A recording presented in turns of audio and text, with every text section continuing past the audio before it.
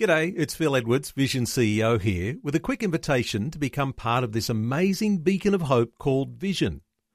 Together we can put our love into action to help people of all kinds build or rebuild their lives on the truth of God.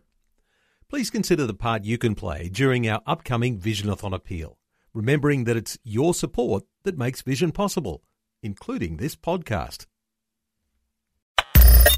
Audio on demand from Vision Christian Media. Exploring faith and the future.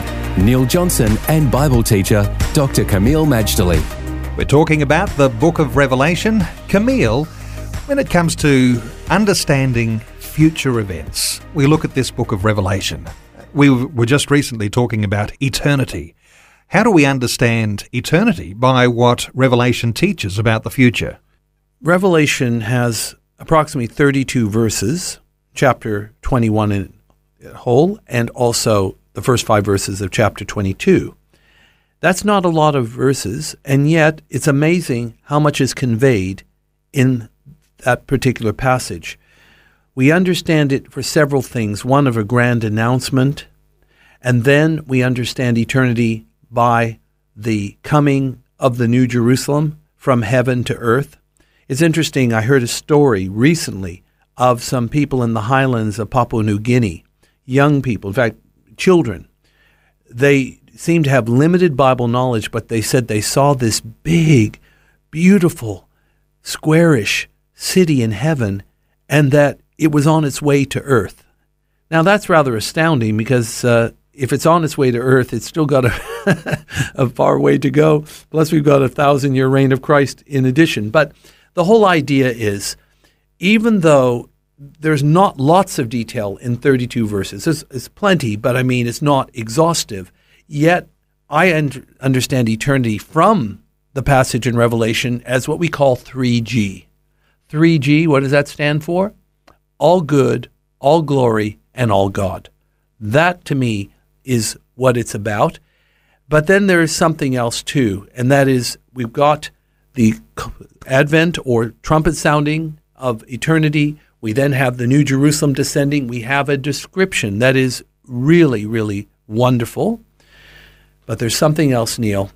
Eternity is described not only by the New Jerusalem in it, but by 18 things that are not in it. So when we talk about the things that are not in eternity, how does that list look? All right, the list reads as follows. In eternity, there'll be no more death. Thank God, because it's the worst enemy we've got. It's formidable, and yet it's a defeated foe. There'll be no more hell or Hades, because the grave is done away with. There'll be no cemeteries, mausoleums, crematoriums in eternity. It's finished. It is done. There'll be no more sea. Whether it means the end of the water or what, I cannot say exactly. But of course, from a Jewish context, the sea was not something that was well embraced. And perhaps that's what it looks like here. There'll be no more sorrow in eternity. We are going to be full of the joy of the Lord. There'll be no more crying, no more pain. Think of it. No more tears, just like baby shampoo, no more tears. No more tears. God will wipe away all the tears from our eyes. And the base of that is that there's no more pain. The former things have passed away. There'll be no more cowardice or cowardly in eternity. We're all going to be courageous, brave, because, of course, we're with God. There'll be no more unbelief in eternity. That's finished. We are believers, no more scoffers, no more skeptics, no more deniers. Finished. No more abominable or abomination.